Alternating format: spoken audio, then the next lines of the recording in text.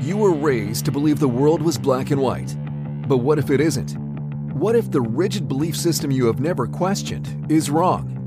What if the world is actually a lot more gray? This show is for the seekers, the explorers, those brave enough to step outside of certainty and question everything. Join your hosts as they sit across from the world's leading thought leaders, visionaries, religious gurus, entrepreneurs, philosophers, and more to tackle difficult topics. You don't need all the answers to find meaning in life, but you should be free to ask all the questions. This is Figuring It Out. Hey everybody, welcome back to the Figuring It Out podcast. I'm one of your hosts, Eric Skwarczynski.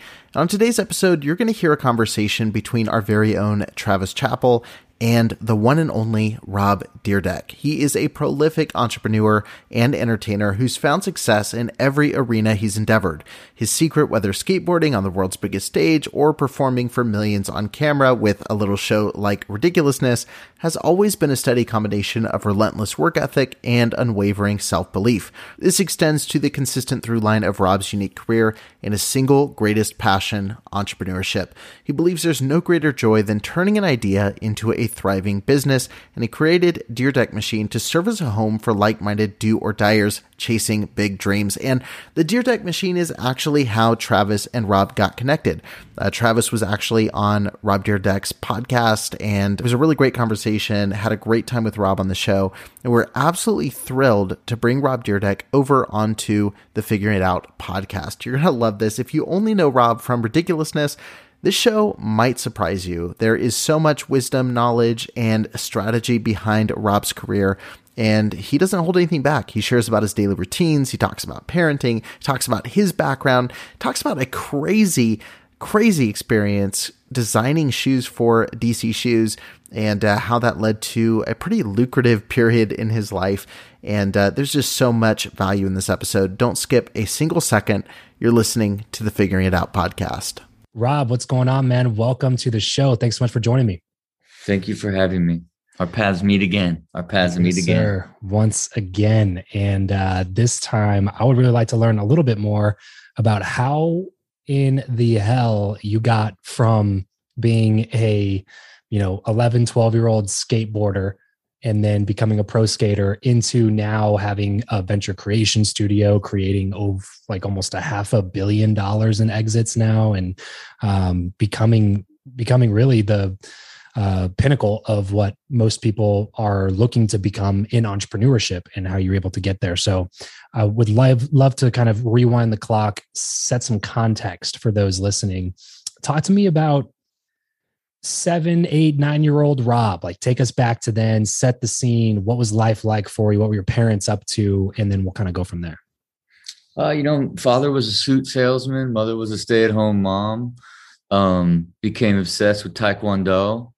When I found out I could break boards with my fists, felt like I was a ninja. Got my first set of nunchucks until I sliced off the head of a garden snake, and my mom took them away. I then became obsessed with soccer. I would, to give you context of the really young 10, 11-year-old version of myself, I would stare at a blank TV with the white fuzz and eat oranges, and to prepare myself to go play soccer. And then I would just score 7 or 8 goals every single game. I was obsessed. Savage from day one. You know what I mean? I was I would lock in and get super into things at a really, really young age. And again, I had this great blend of growing up in the Midwest and having a lot of freedom as you gave to kids in Ohio, because you didn't really know much better. Now, of course, I was raised in a fixed mindset household, and I went to a fixed mindset school where I got a fixed mindset education.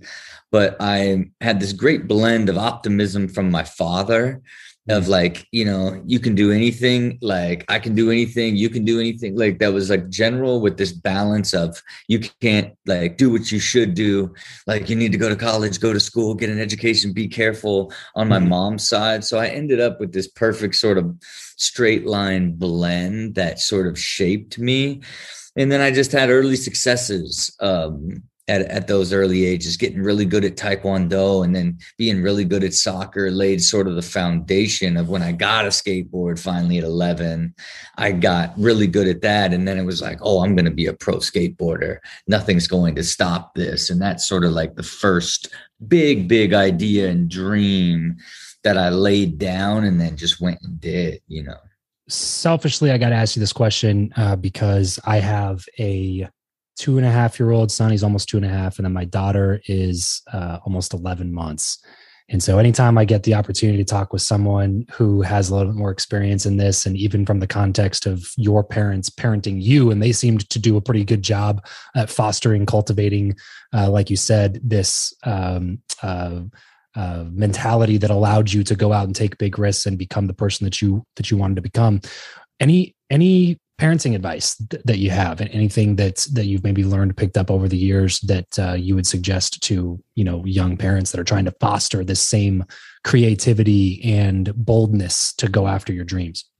I mean, look, you know, I think you're going to be shaped by your experiences, right? And when I think about it, I was raised by a super paranoid, be safe, like don't take risk mother, and then a super optimistic, anything's possible father.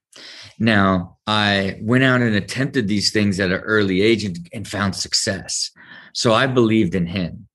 Right. So I no longer, like, all the stuff she was saying, well, that's not true, because everything that I keep putting my mind to and keep doing that you said I couldn't do. But that was shaped by the choices I made, the experiences that happened, and the luck that came my way in that process. Because if those would have failed, if I would have gotten injured and not been able, these sort of things could have turned me towards her mentality just as quickly. Right. When I think about, like, how lucky I was in the shaping process of who I ultimately became. And for me, you know, everybody will tell you your kids are going to learn by how and who you are, right? So I think fundamentally it starts with, like, energy. Like, to me, it's always life's amazing. I tell them I love work. Work's amazing. Like, I'm trying to pull apart this paradigm construct that work is this thing that you do in between getting to do the things you love to do. Right. Yes. So I want them to grow up, like, feeling that work is amazing, grow up in this energy. And then I want, like, them to fall in love with learning and the power of learning before it turns into learning is what you do at school that you hate to do. Yeah. It's a chore, right? It's like eating your vegetables, right? So true. Yeah. And you know, and I try to really, like, you know, my son is 5 years old. We got a broken toilet in his bathroom, and I kept trying to show him how to fix it himself. And he's like, I can't lift it up and all this stuff. And he finally figured out how to do it. And then he now rushes in there, pops it up, and did it himself. And he's like, you see that? I did it. And like, I'm like, you see the feeling you have, son? Like, at first it's always hard, like, because you don't understand it. You got to learn it. That's what learning is. And then you learned it. Then now you built that confidence. Now you went and did it. And look at you. Look how much fun you have and how proud of how proud you are that you did it. I'm proud of you. He's like, I'm so proud of myself. Right. And so I'm trying to show that that's learning, and, like, learning and evolving is, like, the key to life. Right. And today he even put on his seatbelt for the first time in his booster seat. And he's like, look what I learned. I'm like, that's learning. Right. So I'm trying to peer through, like, into these fundamental things that I can hope instill and shape in them that become a part of who they are. Yeah. You know, outside of the core value of being a good person and knowing what, and kind to everyone and being thoughtful and work hard. And of course I drive it into a whole other level as it's related to, like, you know, what type of company do you want to start? You know, and, like, you know, I want to start, you know, he'll pitch me ideas at 5, like, I want to do a water bottle company. I said, son, a lot of water bottle companies out there. So what is going to make yours different in the marketplace? And he'll be like, I'm going to put dinosaurs on mine. I'm like, there you go. Right. And it's like, but what are we doing?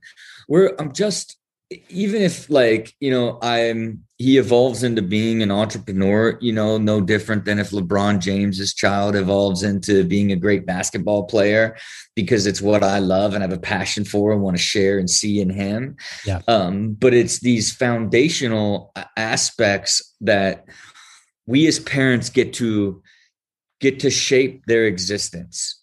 We get to decide what input they have on what's going to be the foundation that at some point will be shaped by the outside world and their experiences. And so I just try to never like take that for granted, right? We live in a loving, beautiful household, and part of living this super balanced life that I have, I take them to school every day. I pick them up every day. I take them to soccer. I get them up from nap. I put them down for nap. Like it still feels like I'm always there and always a part of their lives. Right. And that's what I want, like to be, and like who we are as a family means so much, like, and is like a priority in our world. And that's just sort of, at the really young age, like 2 is like, you're just beginning the process of communicating. But I mean, look, I made them say when my kids were 1.5 and 2 every morning, that I would tell them you can do anything and say why. And they would say, because I believe in myself, like and we would say it to them before they could talk. Right. And again, I don't know. I'm just thinking of like all these things that were part of a foundation for me that I want to continue to add and be thoughtful of, because I know that there is so much that you can do at this stage to actually help build that foundation that they can now grow off of for the rest of their lives. Yeah, I wanted to ask that question because I knew you'd have a pretty good answer. I know how structured you guys make your life, and it's something that I think a lot of us could learn from. So I appreciate you taking time to answer that question. To kind of get back into your story specifically, you were, entrepreneurial. You're doing these things, whatever you put your mind to, you wanted to be the best at. Why skateboarding? Why was that something that you decided to pick up? I played team sports. I was in Taekwondo. I tried like T-ball at some point. I didn't connect with basketball or football, and I think it was like I was also pretty creative naturally. Loved art at a really like young age, and I think it was that idea of you were able to make skateboarding whatever you wanted it to be. Right. It already came innately, like even how I discovered it. My sister's boyfriend, who I idolized, was the first skater that I knew, and he had spiked hair, and he had 4 bandanas on each arm, 4 bandanas on each leg, and a spiked like belt across the chest and waist.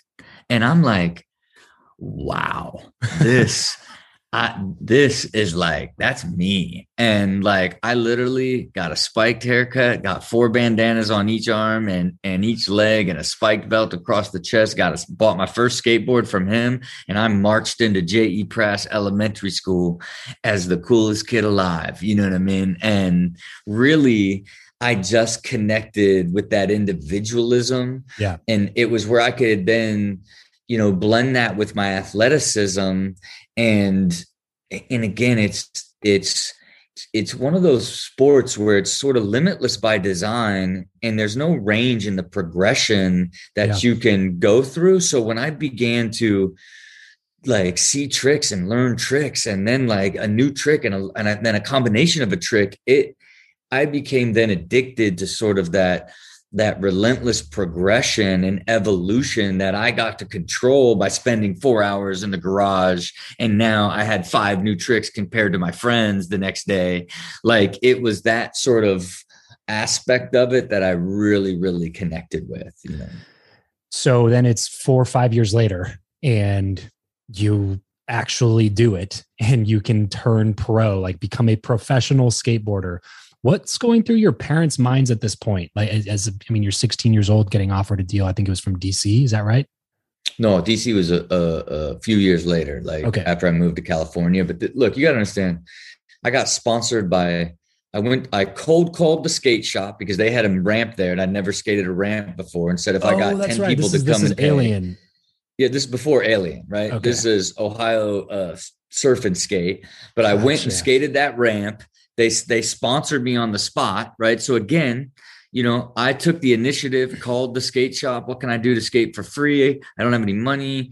And can I get 10 people to pay? And would you let me skate for free? They thought it was funny. They're just like, why don't you just come down and then we'll let you skate. And then I skated the ramp for the first time, was doing all these tricks that I saw in like magazines. And like, they're like, if this is the first time you are riding a ramp, like you're going to be really, really good. Right. And they sponsored me. So then my dad started taking me there all the time. And then I eventually got sponsored by GNS, which was a company out of San Diego that the two guys that I knew from Ohio that worked there.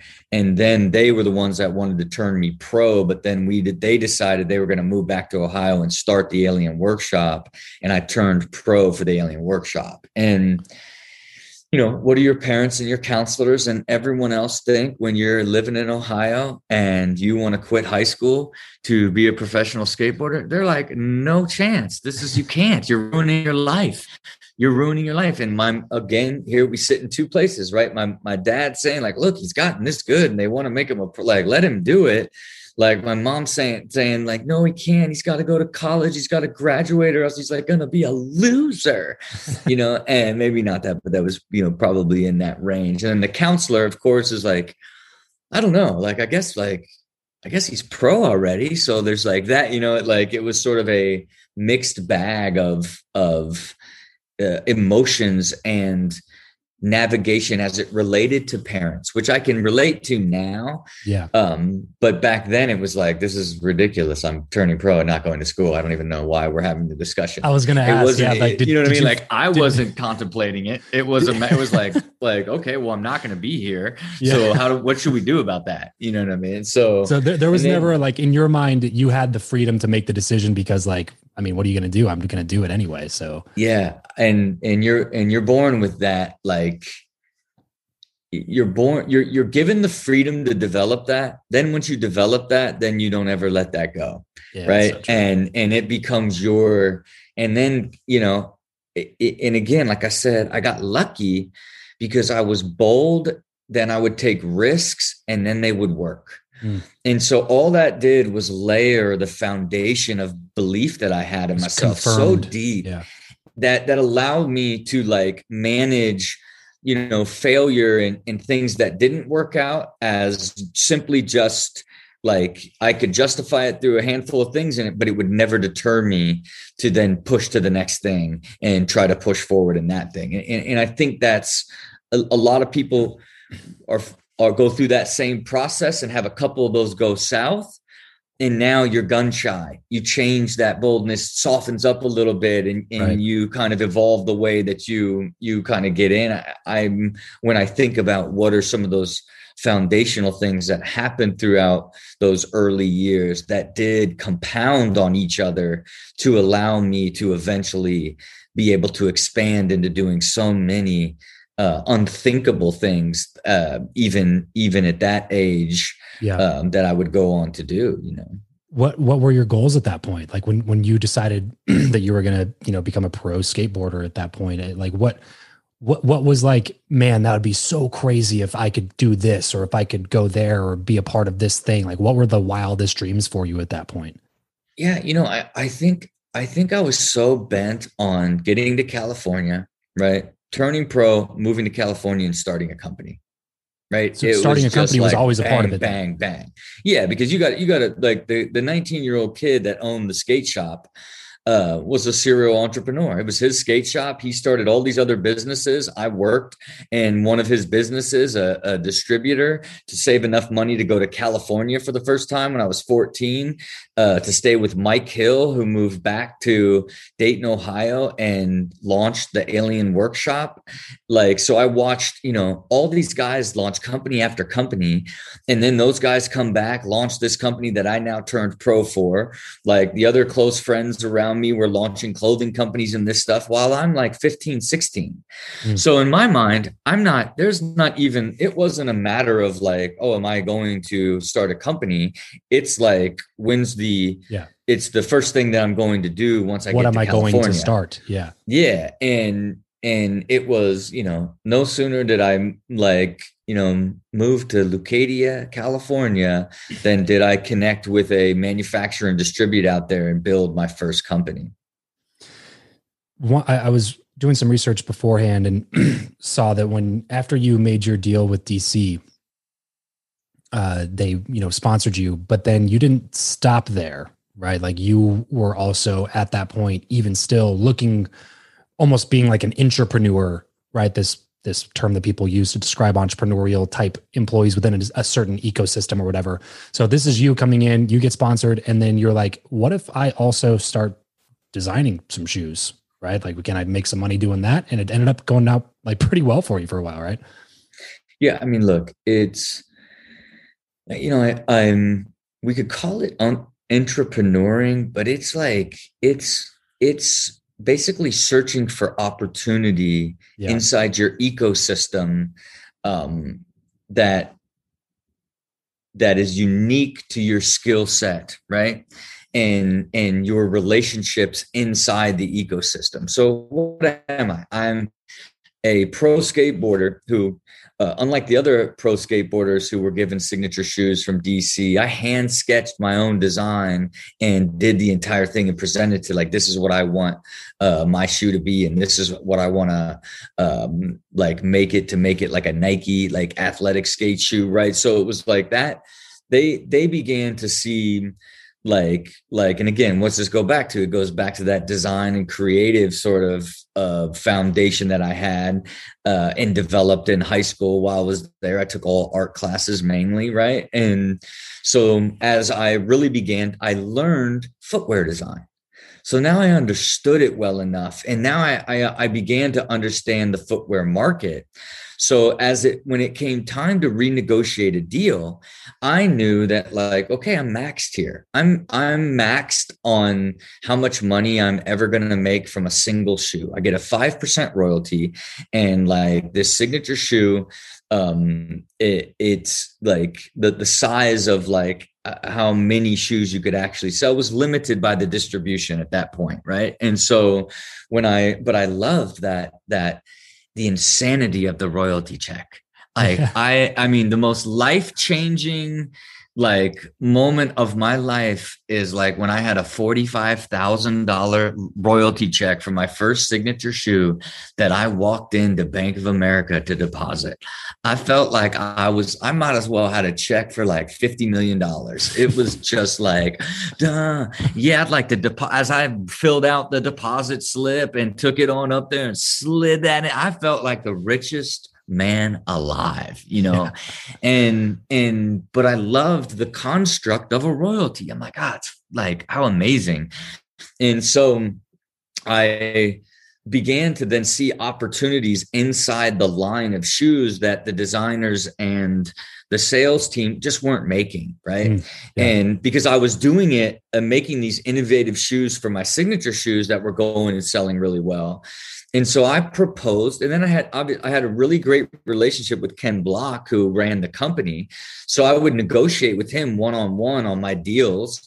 And so when my new deal came up, I proposed a deal structure that was, let me go through the same process as the designers. You don't have to pay me more. Let me go through the same process. Let me do pitches the same way they do pitches. And then if they pick my shoe, then I get a 2% royalty on it.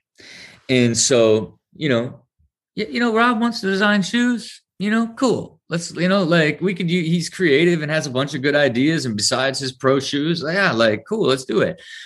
Then I went so hard, right? Then what did I do? I would study the market. I would see what's trending. I would then present the most outrageous presentations to the sales force. So now what is it? It's Rob Dyrdek, who's already the pro skater, right? He's now like done these way more over the top like thorough presentations, and he's out here razzle dazzling you with his like entertainment and fun for his designs. What ends up happening? I end up designing a third of the entire line. Right. And so now I am making so much money from royalties, way beyond my wildest dreams, way beyond like any other pro skateboarder in the entire industry. And then when the DC was acquired by Quicksilver, it was like so confusing to them of like, why does Rob Dyrdek have like 30 signature shoes? You know what I mean? Like, you know, they were essentially like, this is like, you know, something that we can't do. Like we pay like the designers. How can we justify paying these prices for these designs or whatever? And at that time, it just sort of like, I knew that the writing was on the wall. And it was right around the time that I was developing sort of Rob and Big in the MTV show. And I really looked now to like, okay, how do I maximize the opportunity that may come from this new media exposure is what I really pointed my energy at inside DC at that time, you know. And how did that end up coming about? Like, how do you make the transition from being, you know, entrepreneurial, pro skateboarder, shoe designer, you know, so many hats that you're wearing, but then you're also like, nah, now I want to be on TV. Like, where do you start in that thought process? How do you begin to put those pieces together? Yeah. And again, none of this, you got to think I had record labels at the time, like skate shops, clothing lines. I had so many different companies that I started, inside that same sort of time zone. Yeah. And so, you know, I've always kind of had like one through line, you know, that was like pro skateboarding was the through line before TV became the through line that I built opportunity off of. Right. Got it. And so, dabbling and doing all of these different things, different businesses. You know, I wrote a feature film and was getting that funded. I had started my foundation and started building the skate plazas, you know, all over the country. Did my first sort of beta version of Street League way before TV. So I was already like, you know, like laying the foundation for a lot of the businesses and different things I would go and build in the future, overlapping as I always have, the same way that today, you know, the fact that I built, you know, 18 companies and sold 6 for $500 million over the last, you know, few years is not because I just started in 16 and did it. It's because I was overlapping all of the same sort of philosophy of the through line at that point, this point, which would have been television, as I continued to evolve and build these sort of new careers and new sort of opportunities based off of stuff that was presented to me. And in the case of Rob and Big, it was born out of the idea that the DC company was doing a video and I wanted to write a funny skit for a skate video. And it was simply just to go around my skate tricks, this idea that I'm going to bring a security guard to deal with security guards. And it was just to be funny and do something bigger than just a skate part.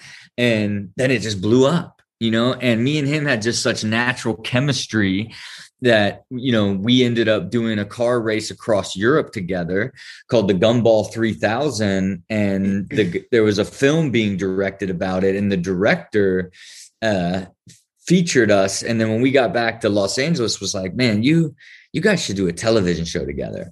And at that time, I was like, I don't have time to do a television show. Like it was so foreign to me, like the idea of like putting time and energy when I was like, you know, doing so well with like the shoe designs and beginning to build the skate parks and beginning to build my league, the foundation for my league, and writing, like creating the film. Like I had all these other ambitions at that time, including my other business ventures.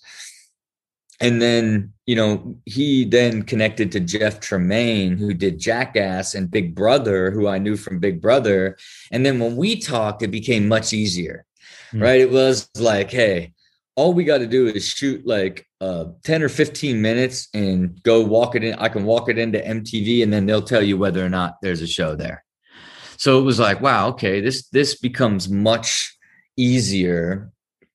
And that like process then allowed me to create in there, right? Then I'm like, it's like, then I brought in the song, People Let Me Tell You About My Best Friend, like brought that in and like called it Best Friends, right? And was like trying to sell it as like the odd couple, right? But at that time, there just wasn't really comedy reality shows, right? Yeah, there was a little bit of like family comedy in the Osbournes and the Newlyweds, right? But not like where it's just comedy, right? Like those are kind of a mix of drama and comedy. And so like they were willing to take a shot at it, but they weren't open to the idea of the buddy comedy. Hearing me lay out the vision for it and where it all came from and all this stuff, they're like, this is the guy. And so they didn't buy Best Friends. They bought the show Rob Dyrdek's Rules to Success. And rule number one was always surround yourself with good people. And that was Big Black in the first episode, right? And when we shot it, it was fully scripted. It was and in our very first scene of a scripted scene that we were supposed to hit all these points, like the first thing was about us going to prison. And I was like, well, he'd like, I get you in prison. Like you be who I was hunting for. I'm like, man, you wouldn't be able to catch me. You know what I mean? Like just immediately turned into like, oh bro, I'll tell you what you ain't going to do is catch me in a foot race. I could outrun you. I could outrun you, son. And it like just went off script into this whole banter. Then we should race then. You couldn't even went into, and that was like essentially the stuff that we didn't listen to what they wanted. We just went off on, which eventually they recognized as, wow, like this relationship between them is the heart of this show, which then ultimately became Rob and Big, Man, there's a constant theme, it seems like, with basically everything that you've been successful at, which is action first and then building the plane on the way down is what comes after that. And it seems like this is just another example that led into other multiple arenas that continue to obviously build your brand. And now you own 40, 50, 60% of all of MTV with Ridiculousness or something like that is what I heard. Yeah, I mean, look, it's 60% of all their programming. And it's like, again, there's a lot of miraculous things that sort of happened over time that led to that, right? Like in the fact that linear, because you can imagine, here's why, in a simple idea, is through the course of the show, linear cable flattened because streaming exploded.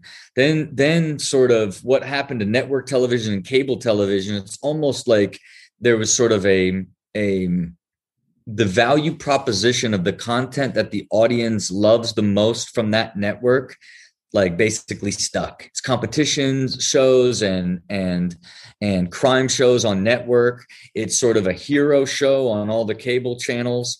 And then you binge watch all your streaming is what it is. And then what happened in that is then Ridiculousness actually became this entirely new way to watch television when you didn't feel like streaming.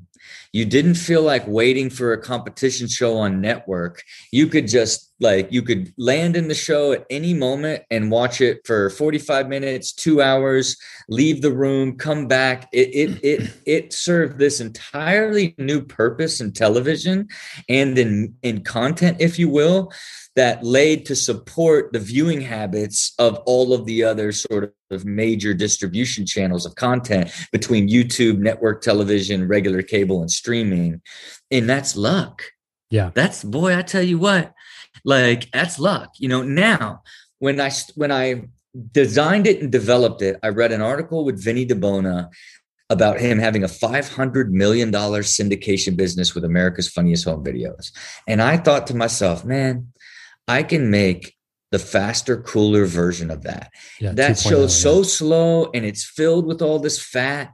Like if I just strip it down and make it fast, that's a modern way to do it, how I would want to watch it. Cause that was even really before YouTube had really really got cooking at scale too. But again, you had the right vision, like, and created something and then made it work. But then you got lucky along the way, and market factors that are you could have never even seen coming, that took the idea itself to a level you could have never fathomed. You know what I mean? Yeah, it's so funny, dude. Because like 3 days ago, my dad was like, "Yeah, I was watching this show the other day. It's called Ridiculousness, and this thing happened on there." He was like telling me about some funny thing he was describing to me, and I was like, I'm interviewing the host of that in like 2-3 days. He's like, "Oh, really? What's his name?" And I was like, his name is Rob. It's just like just kind of like full circle moment that happened to be like 2 days before we're jumping on this interview. Yeah. Where like even my dad is sitting there at like his hotel room in some random place, before he goes into a business meeting, watching Ridiculousness on MTV, which is a channel that he would normally never tune into. You know what I mean? It speaks to that. It, like you said, you can turn it on whenever, watch it whenever. Anybody can watch it and get it and think it's funny. Yeah, and it's like 6 to 60, man. It like really right. is like there's no demo for it. It always rates, and since I built the production company, owned the production company, I was able to then even negotiate more off of the changing landscape of the advertising dollars in linear cable. So since, again, I'm approaching how, like, from a talent and creative perspective and a business perspective, so even the partnership that I have with the network was on a much more sophisticated, how do we both make this win at a really high level? And then again, we got the show into a unit economic place that was great for them. Then they ordered way more. Then they started airing way more. They aired way more. More people started to watch it. And it took on this even bigger evolution beyond that. Positioned myself for all of this stuff, was smart enough to create all of this and be multidimensional and highly dynamic within the opportunities, as I always have been. Right. But boy, oh boy, market factors, market timing, getting lucky, and things hitting and working at the right time is where a lot of this really unexplainable high level of success comes from. Yeah, it's a seemingly a direct product of your growth mindset that you had since the time you were a little kid, is get into something new. Maybe I don't understand how it works right now, but give me some time and I'll figure it out, instead of just being another person that signed a contract as talent and getting your paycheck and then doing whatever else you wanted to do. There was like, well, how does this work? How come this show gets paid that much for that spot? Why can't we do, like, all these questions, this curiosity that you're constantly feeding has seemingly led you down this path of just figuring out more and more things and acquiring more knowledge and becoming a more valuable person along the way. So I kind of got reignited to following some of your stuff recently because I have a startup, which is kind of how we connected. And we did an episode on Build with Rob on your podcast to talk a little bit about, give me some advice around building my my software application. And I'd watch Ridiculousness and all this other stuff. And I kind of already followed your stuff, but then I saw that you did an episode on my buddy Jordan Harbinger's show. And I tuned in because Jordan's a friend of mine, but he's also like one of the best interviewers I think that exists inside of podcasting. And so I always know he's going to have a good conversation and probably get stuff that other people haven't talked about. So I listened to the episode and found out about the Dyrdek machine through listening to that episode, and then did a bunch of other research and started to realize, like, wow, the thing that I really respect and appreciate about your presence in the world is that you never stop reinventing who you are. You're always tweaking, you're always testing, you're always experimenting and optimizing, if you will, your life, the way that you live, the way that you, like, even your family life, the way that you spend your time, the way that you decide what opportunities to pounce on and what opportunities to say no to. And I started becoming really fascinated with that. So can you really walk us through the decision to start the Dyrdek machine, where that even came from, and then talk to us about a couple of things that you're excited about that you got working over there? I've always been a serial entrepreneur, right? And even when I built Fantasy Factory, I owned the platform and I built businesses through it and did integrations through it. And that was through the guise of Dyrdek Enterprises, had built multiple businesses throughout the years. But I invested in a ton of different things. I acquired businesses. I did a lot of different, just like the more money I would make, the more risk I would take, is sort of like what my journey was as a serial entrepreneur. And I up until a certain point, I still wasn't fully educated on money. I wasn't fully educated on sort of operations of a business and the finance side of a business. I was really brand and marketing guy, right? Like I had like a product mind and a brand mind, and like, how do we tell the story and amplify it, right? I think that's like what my strength was. And then, I would partner with different people that had great businesses like DC that allowed me to get a lot of scale. And I started a ton of ventures that didn't work. And I didn't fully understand why. And then some stuff I'd start and it would really work, and in that era, I had a cartoon on Nickelodeon that I created. I had Fantasy Factory, Ridiculousness, Street League. I did Street Dreams. Like, I was building skate parks all over the place and starting company after company, Loudmouth Burritos. I had deals with like credit card companies at startups, like all types of stuff, right? And I would essentially like spend the money I earned, right? The post-tax dollars that I had left, I would reinvest in all these things that I wanted to create, but I didn't have a sense of like how it was going to generate value and where the payoff was going to be. I just figured that I'll just keep doing like I always did and just keep like going as hard as I can, recognizing new opportunities and build into those. And what had happened at one point is when I was introduced to venture capital and an investment banker who said, hey, you could raise money for your skateboard league. That led to me learning about venture capital and sort of the construct of the capital markets and how they work in private equity and venture and high net worth investments. Because up to that point, I had financed everything myself my entire life. I'd never had anybody. I either had partners that co-invested to build something that we were partners in it, or like no one ever gave me money to do something in my life. Right. I thought an investment banker was someone that dealt with high net worth individuals at banks, not someone that was a middleman in raising money. And so like, I was presented this concept of, we would like to do a 360 deal with you. We would like to own half of everything you do for the rest of your life, because we think like if we help you that it's limitless on what you could create. Now, when they did the diligence on me to do the 360 deal, it was this like painful like reality check of how much I didn't understand business. I didn't understand my own business.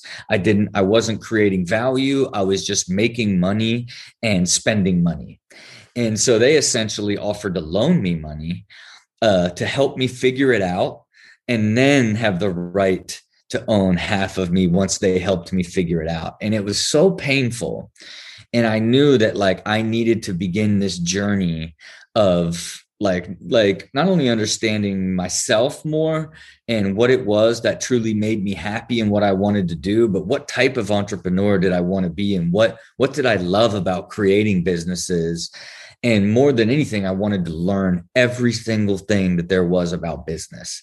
And I stopped and I went out to a bunch of consultants, trying to find somebody to essentially help me build a business creation system that I would now create businesses through and run businesses through, then figure out in there what I love to do the most in business, and then only do that. And then hire people to run the other side of it. And that genesis led to hiring all these really smart people that allowed me to begin to put together this entire system that then, as the system evolved, it was like, oh, this is a machine, right? And this machine's output is companies. It's a business that creates businesses, right? And that really was sort of the beginning of my version of venture capital, right? And then after launching it in 2016, I just went wild style. Like I just did company after company after company in those first couple years. And then I took a year off. Like I did it by myself. Like I had all outsourced resources and 2 assistants, and I launched in that first year, like literally like 8 companies, right? And this is a variety of different stages, all pre-revenue, like early stage, either co-founded them and started them or like helped develop them at the very beginning. And like, then it was like, that was sort of my beta years. And even in there in 2016, in the summer of 2016, I launched it and I started to do press and podcasts. I did Lewis, I did Tom Bilyeu, I did some other interviews and stuff, but I realized like, man, I'm only talking about what I'm going to do. I'm just talking about what I'm going to do. I went through this journey between 2013 and 16 and learned, basically went to college and learned everything there is. And now I have this system and this vision, but that's just what I'm going to do. Right. Like, and then I went back in and stopped talking about it and then just built business after business. In 2017, brought Brian Atlas over, who was running Street League, my league, to come in and be COO of the machine. We basically then re-engineered the 2.0 version of our system and process. Through that process, I really understood and learned capital staging and sort of cash flow management and cash management and that sort of range. And then, really began to look at business through not the lens of brand and business, but, product, brand, media, marketing, sales, operation, finance, and leadership. I began to see business more multidimensionally and looked for CEOs and entrepreneurs that had that skill set. I began to understand markets better. And so again, in 2016, my goal was I want to create $1 billion in liquidity by building and selling 30 to 50 businesses that I own 20 to 70% of and are sold for between 50 million and 150 million. I'd never sold a company in my life. Right. And so that was the vision. That's what I was selling. That was the dream, so it was like, well, okay, well, have you sold a company? Oh, no, not yet. I mean, I got my system for that. You know what I mean? Yeah. And so I had to get through, I wanted the stats of like, okay, here's all the builds. Then you sell your first company. Then it's like, oh, I'm really going to do this. Then the second one, third one, fourth one. Now it's like, now you understand it. Now you've done it. Now you're telling it from, you took the time to learn it. You put a vision to it. Then you went out and optimized the system that was going to grow you to your goal. Right. And then now today, the way our latest builds that are MindRight and Luso Cloud are super sophisticated builds with great operators, great founder market fit, multidimensional CEOs inside really managed constructs of capital staging to make sure you have plenty of capital and runway and don't start burning money until you start generating revenue. All of these things that were learned in the early stages, what I'd consider the early vintages of companies that were created, even though I still have 6 exits and, outstanding food that's worth over 100 million today from that era. It's all of the pain points of those processes I was able to put into these new builds and everything that I do going forward that makes them that is allowing them to have a more solid foundation and find success quicker, which will lead to a higher value, a quicker growth, and a quicker path to a liquidity event, right? To give you the whole history of it in a long-winded 15-minute run, No, that was perfect. That's a great way to explain to the audience what it truly takes to take something that's in your brain and turn it into a reality that you get to exist in. I think that sometimes people cheapen the effort because they only see the one-off stories that are publicized extremely, extremely well. That's like, well, this person started this thing and then overnight became this giant, huge, success, and they get discouraged and down on themselves too often and end up quitting along the way. Like there's people like, since you've been talking, like 2016, I started in entrepreneurship, like online entrepreneurship specifically in 2017. There's people that I know personally in that 4-year time frame who have started and stopped trying to do this. And you were at a point in your career where you didn't have to do this. You didn't have to figure out this business building thing. You're already doing a bunch of stuff. You could have cash flowed the money, stopped spending it and reinvesting it, and just put it in real estate or something and parked there, continued making money off of license, off of royalties and, the different content licensing deals that you have out there, and just hung it up. But instead, you had a vision for what you wanted out of your life, the value that you wanted to create in the world around you, and then went and found the people and the knowledge that was going to help you get to that level. And then you put in the work that it took to make those things a reality. And now here we are, 17 companies later, $450 million in exits. One of them being like a 9-figure exit from your production company that was from the same company that tried to basically buy you 50% of your, everything forever. And now you have your biggest exit to date with that exact, PE firm that tried to buy for. Like my point is just saying that, like, if you have a dream, if you have a vision, if you have something in your life that you truly want to accomplish, just know that all of these steps in between, this is what separates people who accomplish it and people who don't accomplish it. It's once you move past the sexy parts of it and still decide to go to work every day on it because it matters that much to you. And so one thing I want to make sure we talk about before we jump off here is the structure that you have around your life now. And in your words, you said that, you've done a lot of things, you've been a part of a lot of projects, and you have, lived 3 or 4 lifetimes in a single lifetime.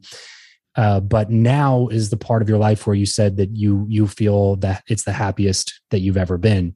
And I think that I think that you would agree, it's a direct result of, again, being intentional about what you want and then building a system that allows you to go get it. So can you talk to us a little bit about how you structure your time, how you structure your personal life, your family life, your business life, and how it all kind of works together? Because you're a busy guy that's involved in a lot of things, but you're not too busy to where you're driving yourself crazy and you're living out of balance and not spending time with your family and all those other things. So give us a rundown on what that looks like. Yeah, I mean, look, it's when you want to achieve anything, doesn't matter what it is, right? The best way to achieve it is to create a system that can grow you to that goal. And the truth is, you anything you want to do, any vision that you have,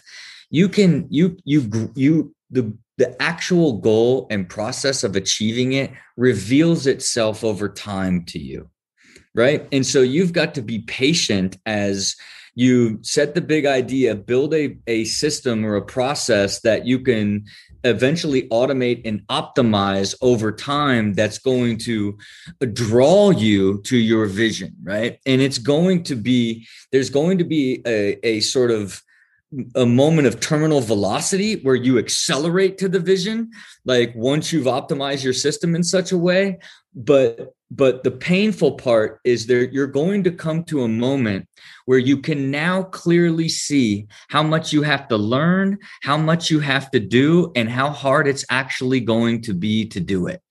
That is the moment when you have the choice to either double down, put everything in place to organize how you're going to now attack all of that and put in the work and go realize it, or where you quit because it's way too hard and way too much work. Because in the beginning, in the fantasy world, you just see, here's where I'm at. I want to get here. And all I got to do is this, and this to get there. But when you do this and this, you realize like, oh my God, like I actually have to do this, and this to get there. And that's sort of, it's called product market fit in business. You know what I mean? Like it's the reality that there's this chasm that you've got to go through in anything. And I don't care what it is. It's a relationship with a person. It's a new job. It's something new you want to do. You first go through the process of discovering I want to do it. Then you put some work in and diligence to like what I need to do it. Then you build your kind of plan of how you're going to do it. Then you launch it. You go for it. That's when you're in no man's land. The moment you launch a company, the moment you launch a new idea, the moment you take off towards that goal, that's when it's like it becomes real and it becomes so much harder than you realize. I don't care what it is. Even these things that you know really well, people you know really well, different thing. When you do something new, there is this sort of shaping process and development process that you have to go through before it becomes more effortless, more automated, that you can get to a place of optimizing it to where it can become great or special or extraordinary, right? So I only say that from when you're looking at anything you hope to achieve or put a vision to, and that requires an immense amount of learning. But I applied that to my life. You know, I decided I'm going to live this high energy, amazing, balanced life. And that's where it started, right? And then, okay, how do I do that? Okay, well, I'm going to have to design my time, because if I'm going to live balanced, I can't just keep like saying yes to all these things and try to balance all of that. I got to begin to build systems. And so I built a financial system, right? I built a time management system. I built a system for my wife. I built a system for how we run our house. I built a system for almost everything. And all of these systems, a health system, like a data tracking system that helps give me clarity on how I'm feeling and what the quality of my life is. I created all of these systems that intertwine together and all are growing towards me being the ideal person, living the ideal life that I want to live. Now, I designed that in 16. And I grew into it. And part of growing into that was then, all my business visions and all the stuff that I wanted for that, all my financial goals I've grown into and met, my family goals, my time goals, my health goals, all these things. I grew into that from once I designed it over a 4 or 5 year period. And so it was my dream life by design that I'm living. And so when you create all these systems that are going to help grow you into that, you don't have to keep thinking, what do I got to do to get there? You know that you've just automated them. You just got to make these systems better and learn more and optimize them. And everything grows together into this incredible life, and the fulfillment, the gratitude, the confidence, the motivation, all of these intangibles that are these things that you think are fleeting or come with something, you grow inside that system, and I was telling someone the other day, it's like, I was just pulling out of my driveway, taking my kids to school, and was just overwhelmed with, God, you're so lucky. Think of you live in this neighborhood. You get to take your kids to school and to this great school, and it's part of your life and system that you create. Just boom, overwhelmed with it. I'll be in the shower and be like, what? You are just so lucky that this is where you take a shower. You know what I mean? And again, it's life by design. It's the systems are built to create an effortless existence inside a world of chaos. It's bringing order to your universe, because your systems and what you need to live that ideal life that's yours, they're different for everybody. Yeah. Right. And it's just a matter of knowing that you need to build them, automate them, and optimize them to create true harmony in your life, because you're trying to master time and capacity so that the output of your systems is high quality energy. right? Because at the end of the day, the quality of your existence will be dictated by the output of the energy that you live in. That is the output of those systems that you've created.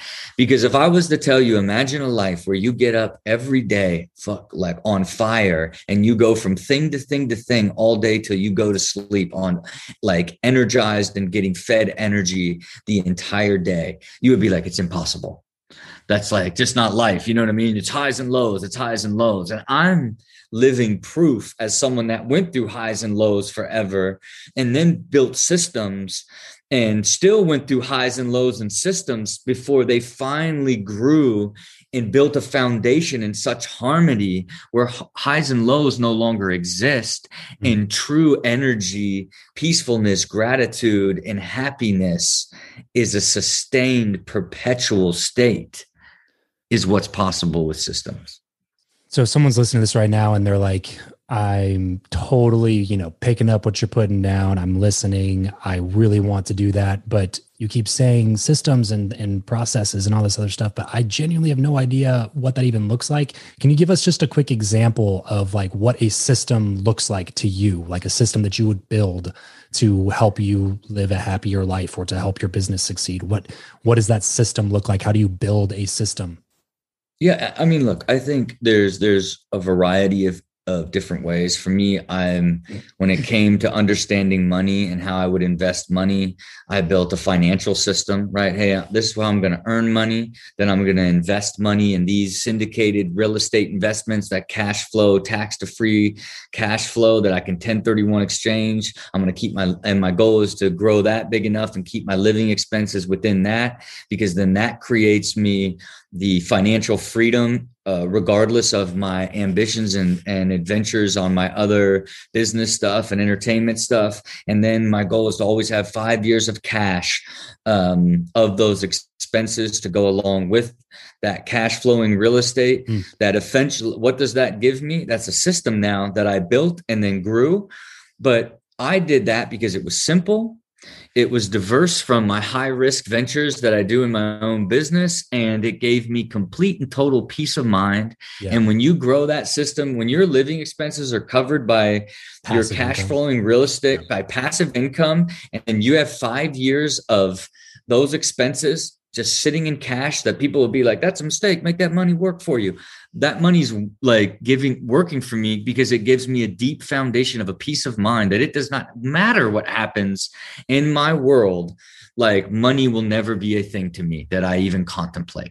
I only focus on growing the system because I built the system, then made the money and filled it out. And now the system has given me the ultimate freedom. So that was one that I needed, like as a foundation for who I was, from a wanting to have that security, to always have this pure foundation to be able to playing with the house's money, if you will, right? Yeah, sure. And then when it comes to living a balanced life, I designed balance, right? I put like my date nights and talk nights with my wife and the time with my kids, and I put all the time with the executives, and I balanced it out to where I spend 30% working of my total time. That's it.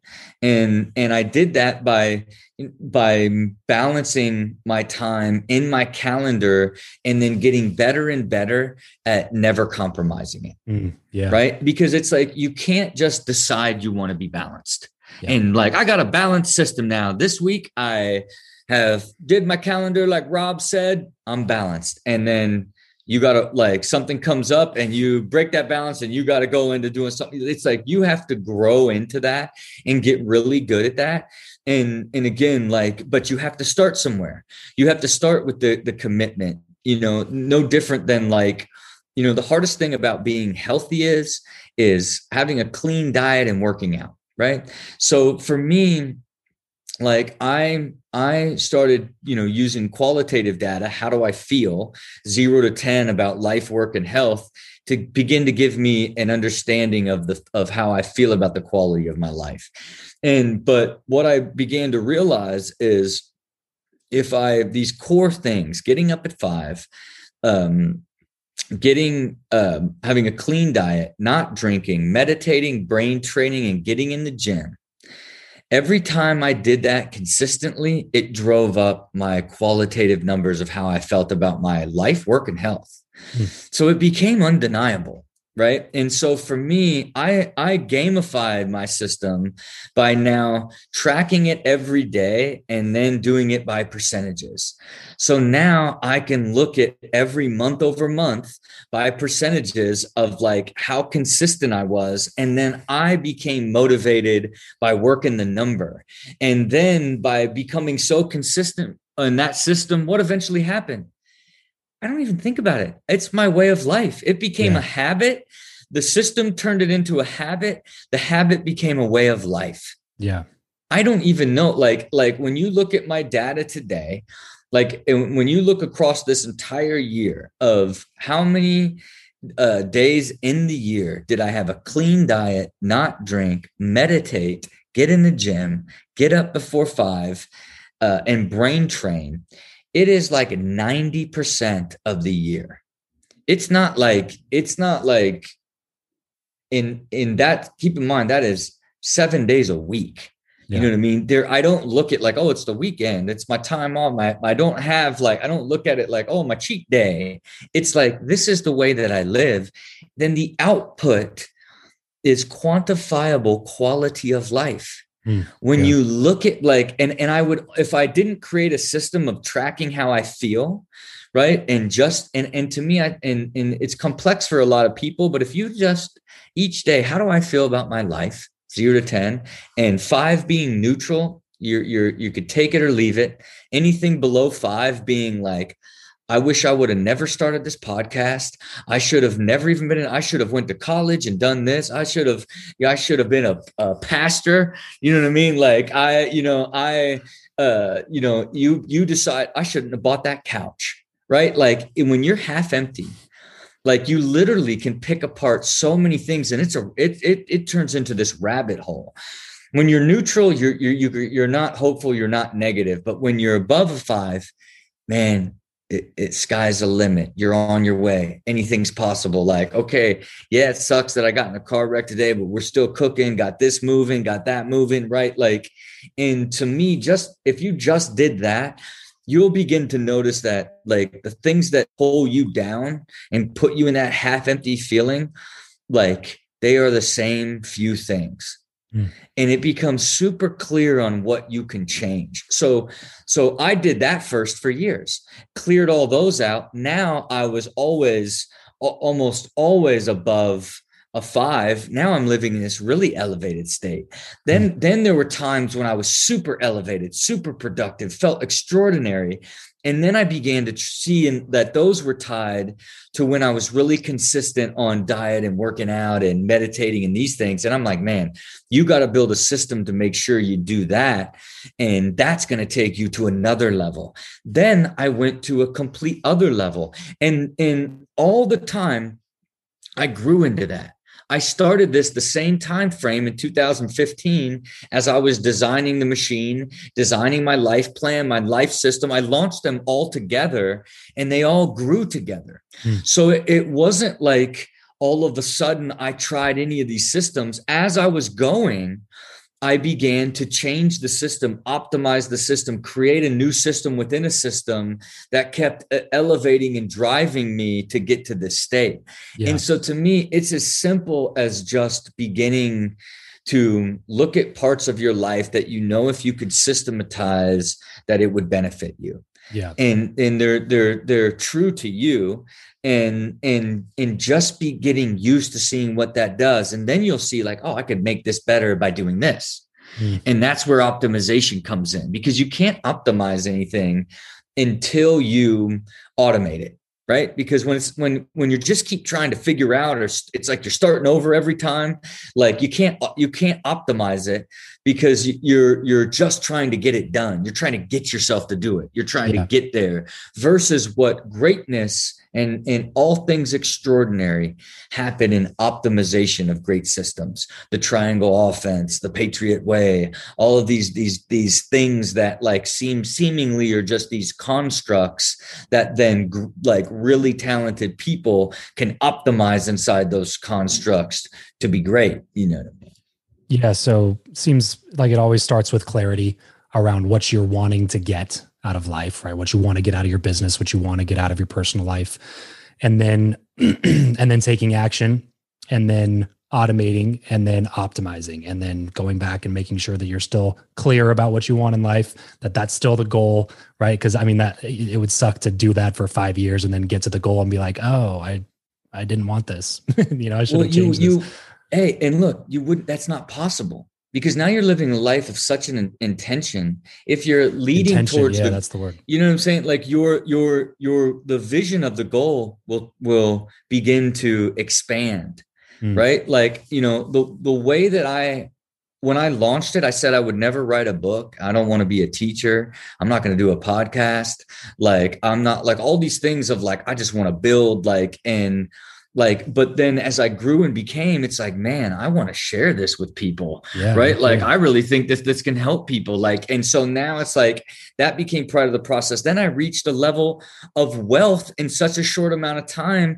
And I had children that like, holy moly, like I forget about like self-preservation. How can I like create a system for generations of Dyrdeks, right? And a multi-generational preservation mindset. Like all of you begin to expand and change. Now the core ideas of what I wanted to do and become did not change, but it's okay if they do.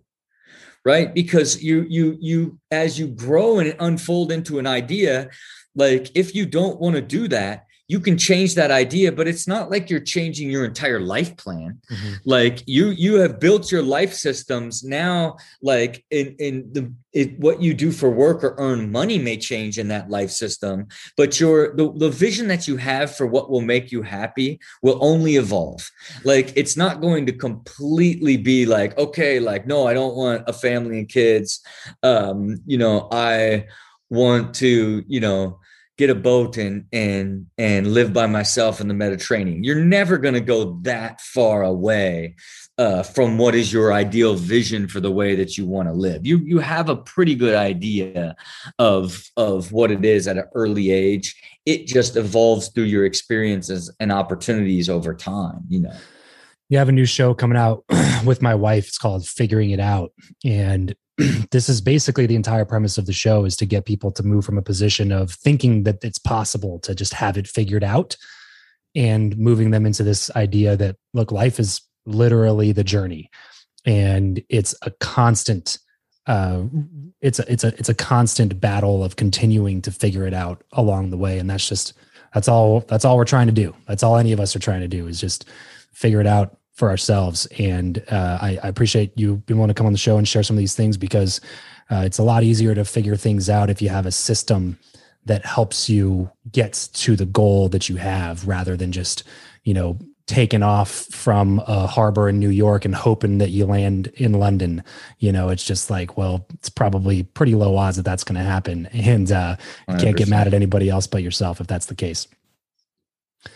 But listen, man, I appreciate you coming on the show. I want to be respectful of your time and let you get out of here, back to your family and everything. Just for everybody listening to this right now, if you guys enjoy the show, please go check out Rob's show, Build with Rob. Whenever I see somebody that I've been following for a while launch a podcast, just because this is kind of the space that I live in, I always have to go check out the show. And I have to tell you guys, this one will not disappoint. He interviews a lot of really great founders that he's worked with. He's interviewed now a lot of founders that weren't great fits for the machine, but he still tries to give value and offer advice around some of those things. So especially if you're a founder, entrepreneur, creator, go check out Build with Rob, whatever podcast player you're listening to right now. Rob, thanks so much for coming on the show, man. This was awesome. Yeah, I appreciate it. Really enjoyed it. Thank you for listening to the Figuring It Out podcast. If you appreciated the content on the show, be sure to leave a 5-star rating and review, and subscribe so you don't miss a single episode. For more information about the show, visit www.figuringitout.tv. or connect with us anywhere on social media with the handle figuringitout.tv.